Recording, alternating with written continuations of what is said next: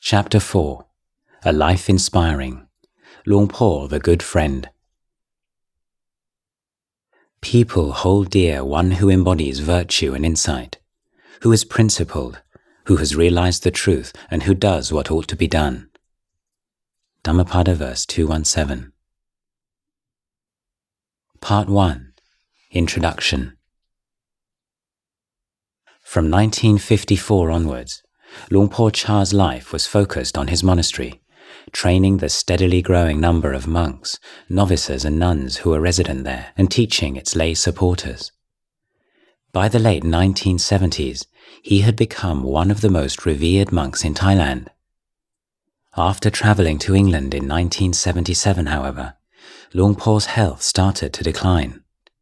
In early 1983, paralysed and unable to express himself coherently, he stopped speaking. And in January 1992, after over 9 years of stillness and silence, Luang Por's life came to an end. The years when Luang Por was in his prime do not lend themselves to a chronological narrative, as there is relatively little external incident to relate. Monastic life is intentionally repetitive. Luang Por rarely travelled except to branch monasteries. As a celibate forest monk, his personal life was without drama. He did not marry, fathered no children, had no love affairs. He neither made a single penny nor lost one, and accumulated no more possessions than he would have been able to carry over his shoulder in a cloth bag. For 25 years, Luang Por's life, at least that which has left a record, is primarily the story of the teachings that he gave and the training that he developed. It is during these years that Luang Por fully matured in his role as the Kalyana Mitta, or good friend.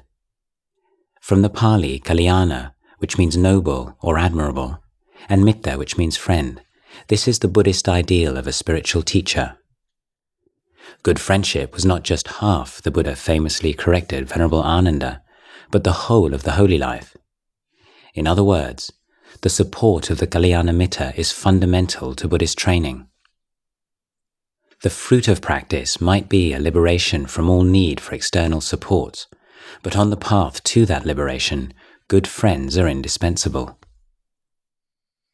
The Buddha described the ideal Kalyana Mitta as one who inspires affection and devotion, respect and emulation in those around him. He is patient with the questions and foibles of his disciples, and skilled in communicating with them. The Kalyana Mitta is able to explain profound topics in terms that are clear and easily understood. He never abuses his power to lead his disciples astray. The Buddha said that it is association with the Kalyana Mitta that leads to hearing and conversing about the Dhamma, to growth in morality, to diligence and skill in abandoning the unwholesome and developing the wholesome, and to clear discernment of the way things are. On the day of Luang Por's cremation, the great scholar Jalkun Pratepweti P.A. Payutto was invited to give a discourse to the huge assembly of monastics and lay Buddhists gathered there. He chose to speak on the ways in which Luang Por Chah had been a true Kalyana Mitta to his disciples. The following chapters of this book will examine in more detail the ways in which Luang Por fulfilled his role as a Kalyana Mitta. These will include chapters on exactly what and how he taught his monastic disciples, monks and Merchis, Thais and Westerners, and how he taught his lay disciples. This present chapter, however, will focus on Luang Por himself, how he was seen by others, and in particular, on the qualities that enabled him to fulfill the role of the Kalyana Mitta. In his references to the Kalyana Mitta, the Buddha showed that he recognized that the feelings and perceptions evoked in the student by the teacher can play a significant role in the learning process. From observing his conduct, the student forms beliefs about the Kalyana Mitta and develops trust and confidence in him. The willingness of students to make the sacrifices necessary for progress in Dhamma and the diligence and passion with which they study and practice are not simply a function of their understanding of what is involved. They are rooted in their perception of the teacher, by the affection and respect they feel for him, and by the degree to which they take him as a role model. Students tend to receive the strongest boost in the presence of one who they believe has followed the path and is a witness to its fruits.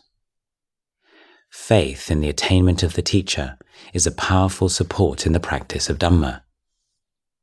From the beginning of his teaching career, Luang Por demonstrated to an unusual degree a natural charisma that included leadership qualities and a gift for articulating the Dhamma. To Luang Por's monastic disciples, his compassion for them and his patience with their foibles filled them with devotion. The standard of his practice of the Vinaya, his obvious mastery of meditation, and the wisdom with which he expounded the teachings filled them with respect. They wanted to follow in his footsteps. Central to their commitment to him and his training was a confidence in his liberation from defilements.